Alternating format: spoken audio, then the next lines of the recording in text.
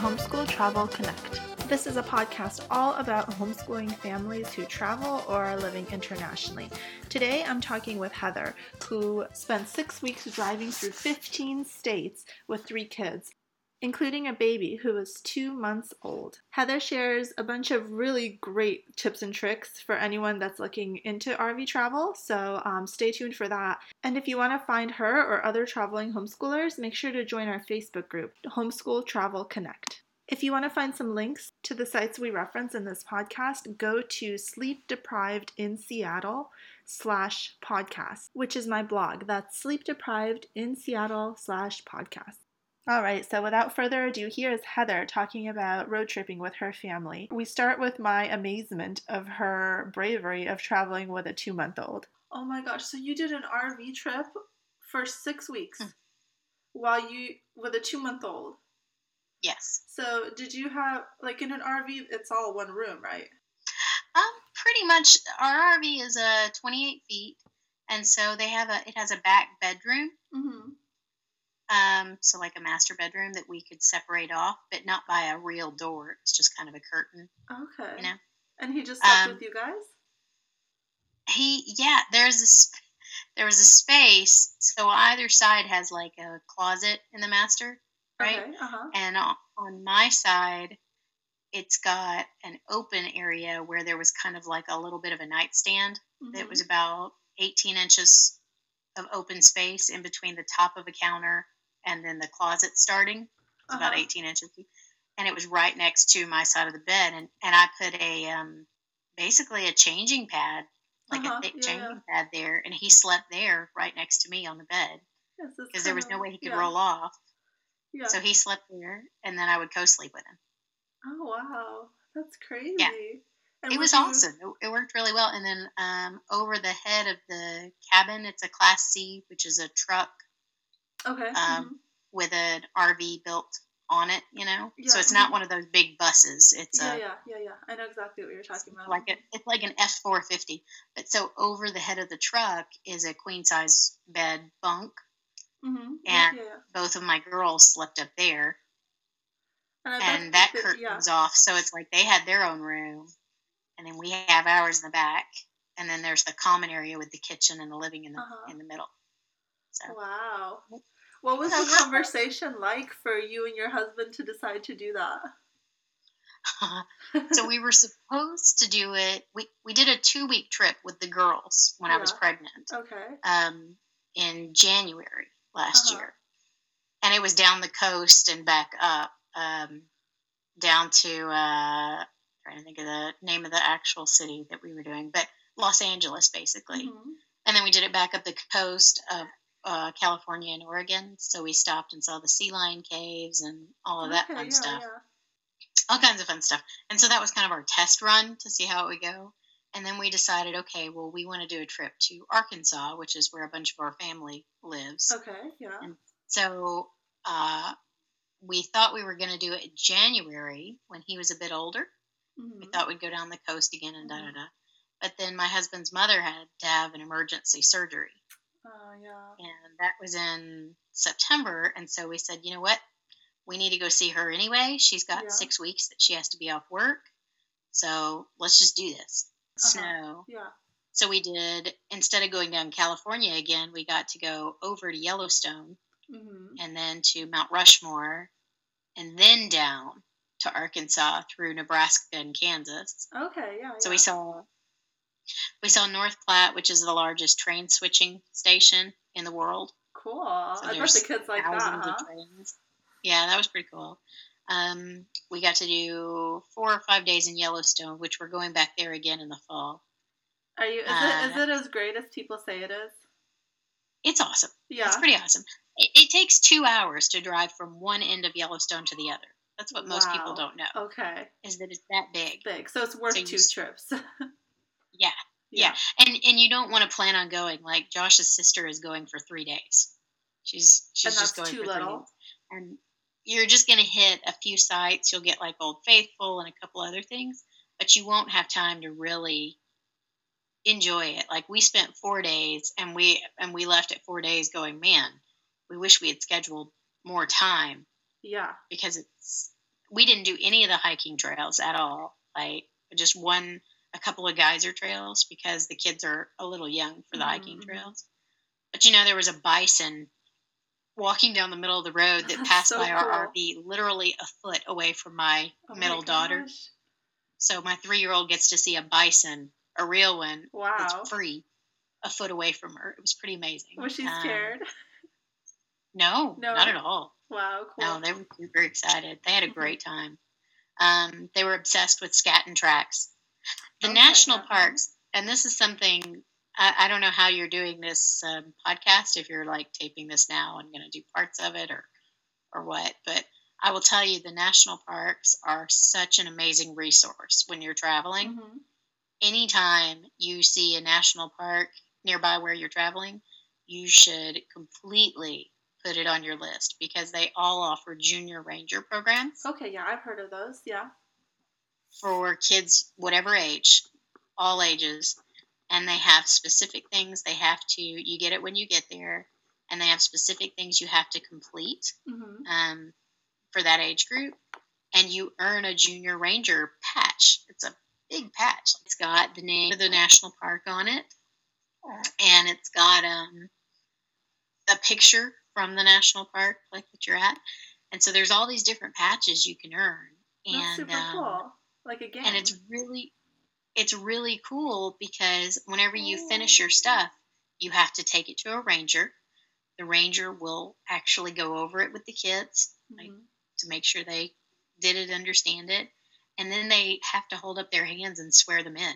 Like I have 5 videotapes of my girls getting sworn in to be junior rangers,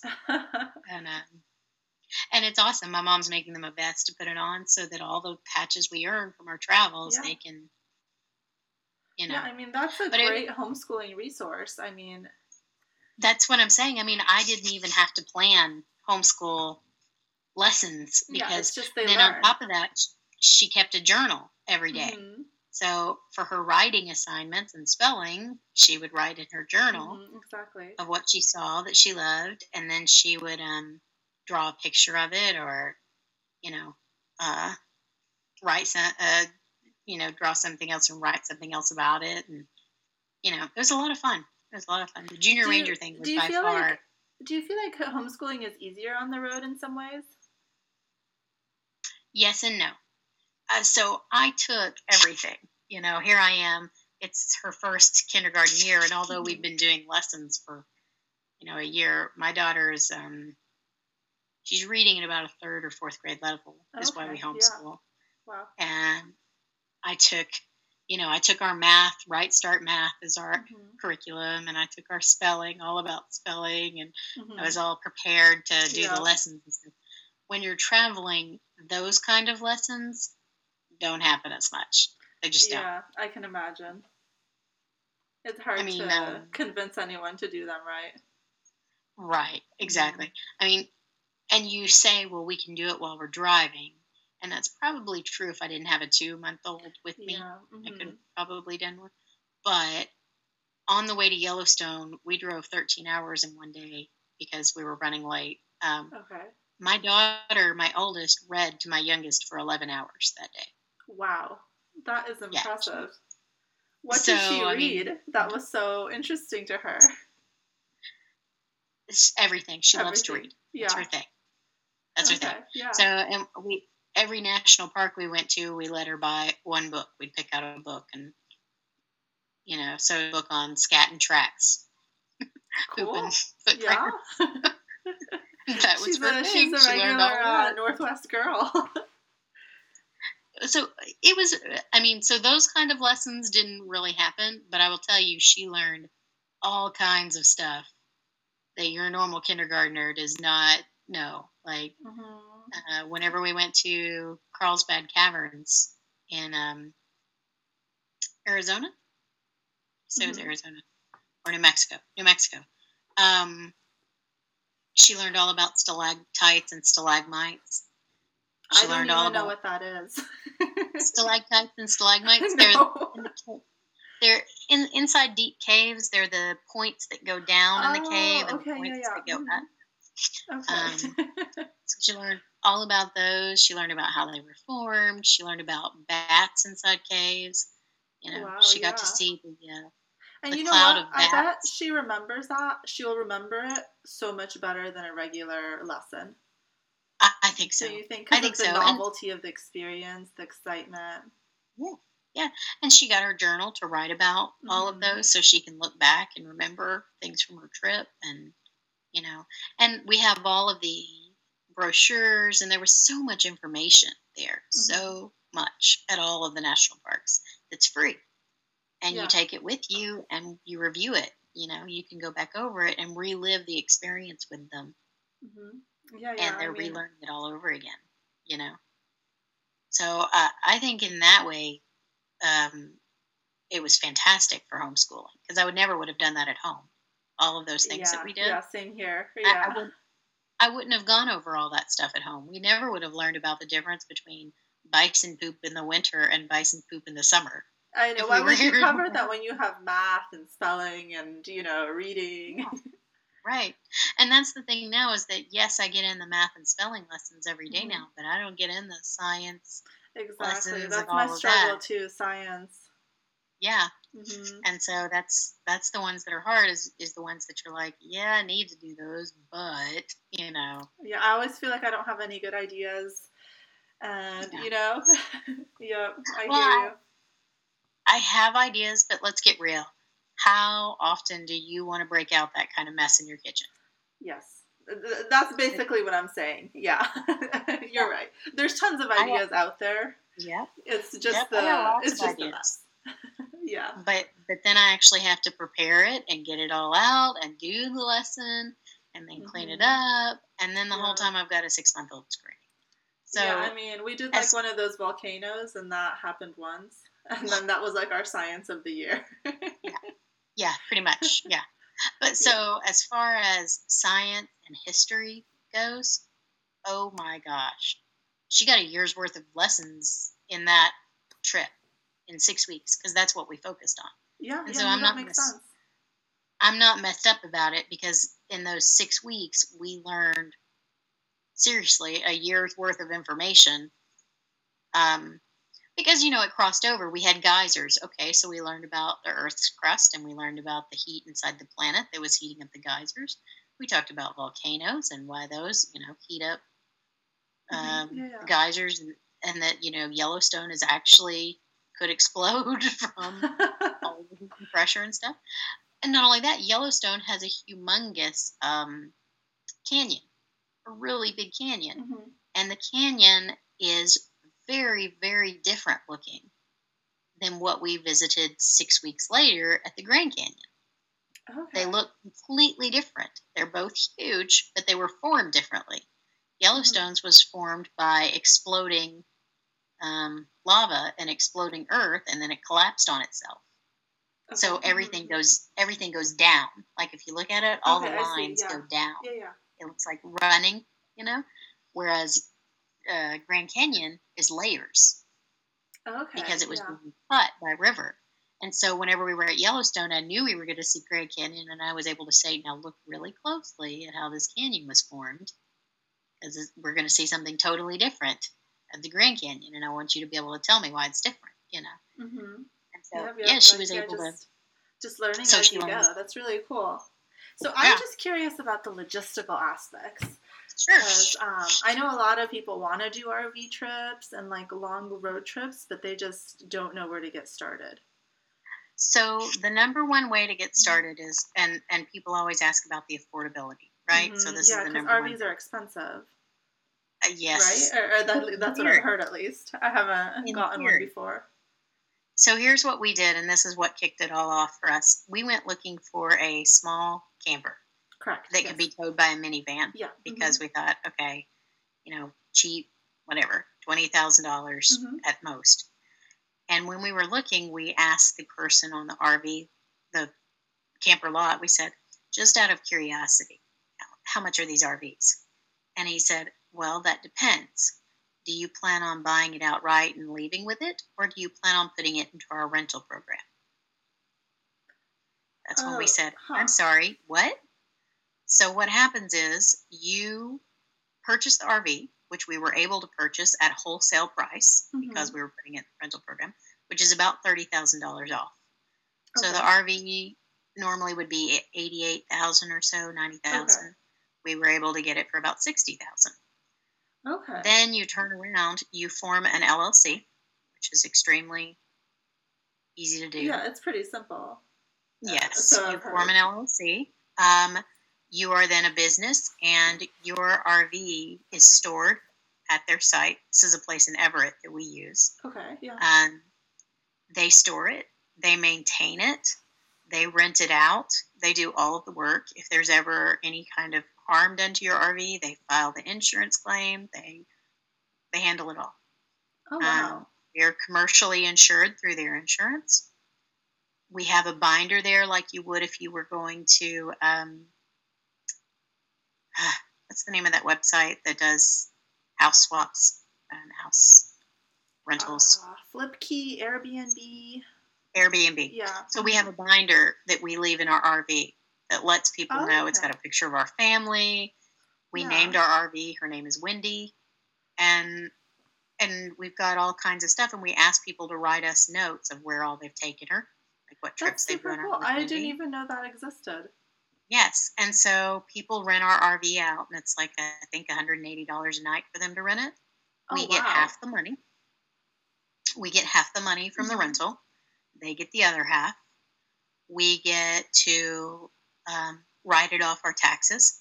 It's a business loss whenever we sell it at the end. If we lose money on the RV selling it, and normally they keep them in the program for 4 years before they're done, and then they get sold, and you can get another one if you want to. Okay. Mm-hmm. It's a second home, so we get a tax deduction as a second home.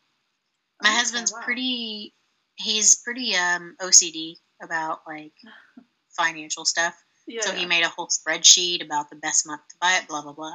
Worst case scenario, we lose $800 on it. Best case scenario, we make $8,000. Wow, that's crazy.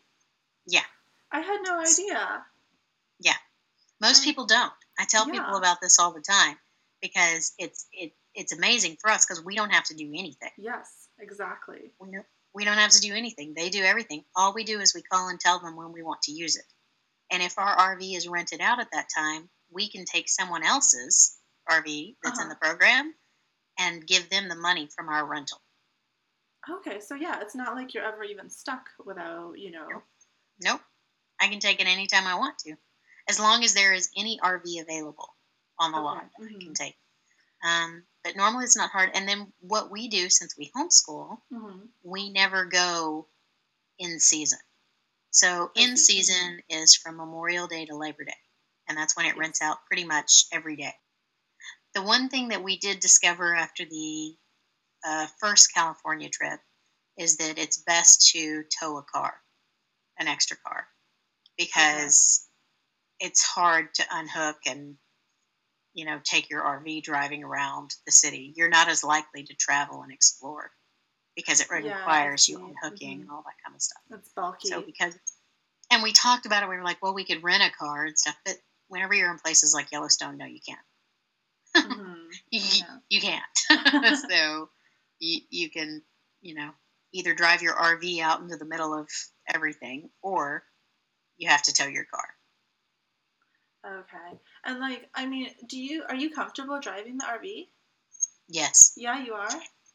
The Class C RVs, it's just like driving a minivan. Okay. It's a little longer, obviously, but they have mirrors that make it super easy. And you'll find that when you're driving them, people assume you're 80 years old. So the moment you put on your blinker, they move out of the way for you. That's handy. So it really was easy to drive it. The only time that I have been nervous riding in the RV or driving it is on our way back up the coast. A highway was closed because of mudslides in California. Okay. Right outside Malibu. And so we had to take a side road to get over to the interstate. And those mountains, they're called pig trails when they're this narrow. It's two cars. Yeah. I mean, it's one car up and one car back. No and rails. It's windy, right? Yes. No rails. Super windy. 2,000 feet down. I am afraid of heights. Yeah. I mean, I think anyone is afraid of heights in that circumstance. Yeah. Well, my husband was fine. Luckily, we were on the inside of the road most of the time because I was just sitting there silently frozen with just tears streaming down my face. Oh, jeez. And I was pregnant and I was thinking, oh my God, the hormones you're getting right now. Yeah, exactly. Hormones.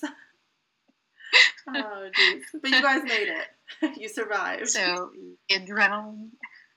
But, yeah, so that was the only time that I've been nervous in the RV. Other than that, it's great, And whenever you're driving, the fantastic thing is with young children, you can say, oh, you need to go to the bathroom? Let me take you out of your car seat and go take you to the bathroom and put you back in. Yes. And you just keep driving. And, everyone's hungry. Okay, I'm going to go up to the fridge because the fridge stays on the whole time. I'm going to make a snack, make a sandwich. Nobody has to get out. Nobody has to stop. The only thing we stopped for when we were driving was for my husband and I to change driving and get gas. Yeah, that makes things go a lot faster because the stopping for snacks and bathroom breaks, the more kids you have, the more bathroom breaks you, even if you try to make them go to the bathroom, someone always has to pee. So the best, the main thing with the RV thing is that, especially if you get a good rate on credit, if you've got good credit and can get a good loan, it's super cheap because you can deduct the interest on your loan as a business expense and everything, as a business, and so you're really getting a lot of deductions on all of that, and the company itself that's doing all the work loves you because they're using your credit to fill their fleet. Expand their business. Yeah, that makes sense. Right. So it's a win-win for both situations. Because if we bought an RV, we would have to find a place to store it. Yes. To park it. And most people don't have a space to do that. And we would be getting no income off of it. Or we could rent it out ourselves, but then we'd have to clean it. We'd have to file the insurance claims. We'd have to maintain all of it. Yes. I'm really curious about the national parks. I haven't been to a ton. Which one would you say is the must-see if you could only see one? That's ridiculously difficult. So, first I have to say we went to Yellowstone, Rushmore, Carlsbad Caverns, and White Sand National Monument. The last one was the Grand Canyon. Okay. No, and then Petroglyph National Park too, which was 1,000-year-old petroglyphs. Wow. Carved into rocks. I would say that of those, my kids' favorite was White Sand National Monument because they sled down huge 60-foot white sand beaches. How fun! It's like the snow with warmth. My can't miss is probably, Yellowstone. It's pretty amazing. Yeah. And I love the Grand Canyon and all, but it wasn't as much of a long learning experience as Yellowstone was. Yellowstone, you could spend a couple weeks there easily and not get the full experience. I was really surprised at Rushmore because we kind of expected it to be like, yep, there it is, and we're going, see the mountain, and you're done. But they have so much there for the kids to interact with and do at the museum. Okay, yeah. I feel like Rushmore gets a bad rap. People think it's just, No, it was really interesting. Josh and I totally expected it to be like, just go and then leave. It was not. We spent several hours there, actually. Yeah, but Yellowstone is the one that I would say you shouldn't miss, for sure. The animals, which you've got bison, you've got elk, and you get to see all of these up close. There are bears, there's wolves. Wow. And that doesn't even include all the little animals that, of course, you would see. There's mountain goats. There's and are they just roaming? Like, they just kind of roam around? Yeah. Very cool. Yeah. When we were at the Yellowstone the main office for Yellowstone, a herd of elk came grazing. Is there, like, something that you brought that you wouldn't have thought of that really helped you out in that long trip? Is there some kind of magic trick or thing? Books are our magic trick. 2 or 3 big wide bins of them, bigger than shoebox size. I'm trying to think, with the next size bigger than a shoebox size of the plastic bins. Mm-hmm. We sit them all up on edge and stuff it full of books. That was the number one winner. On top of that is figurines. Okay. Because they don't take up much space, but it provide endless hours of play. This coming year, Heather's family has plans to visit Austin, Yellowstone, and drive all the way to Cancun, Mexico, all in their RV with their family of 5.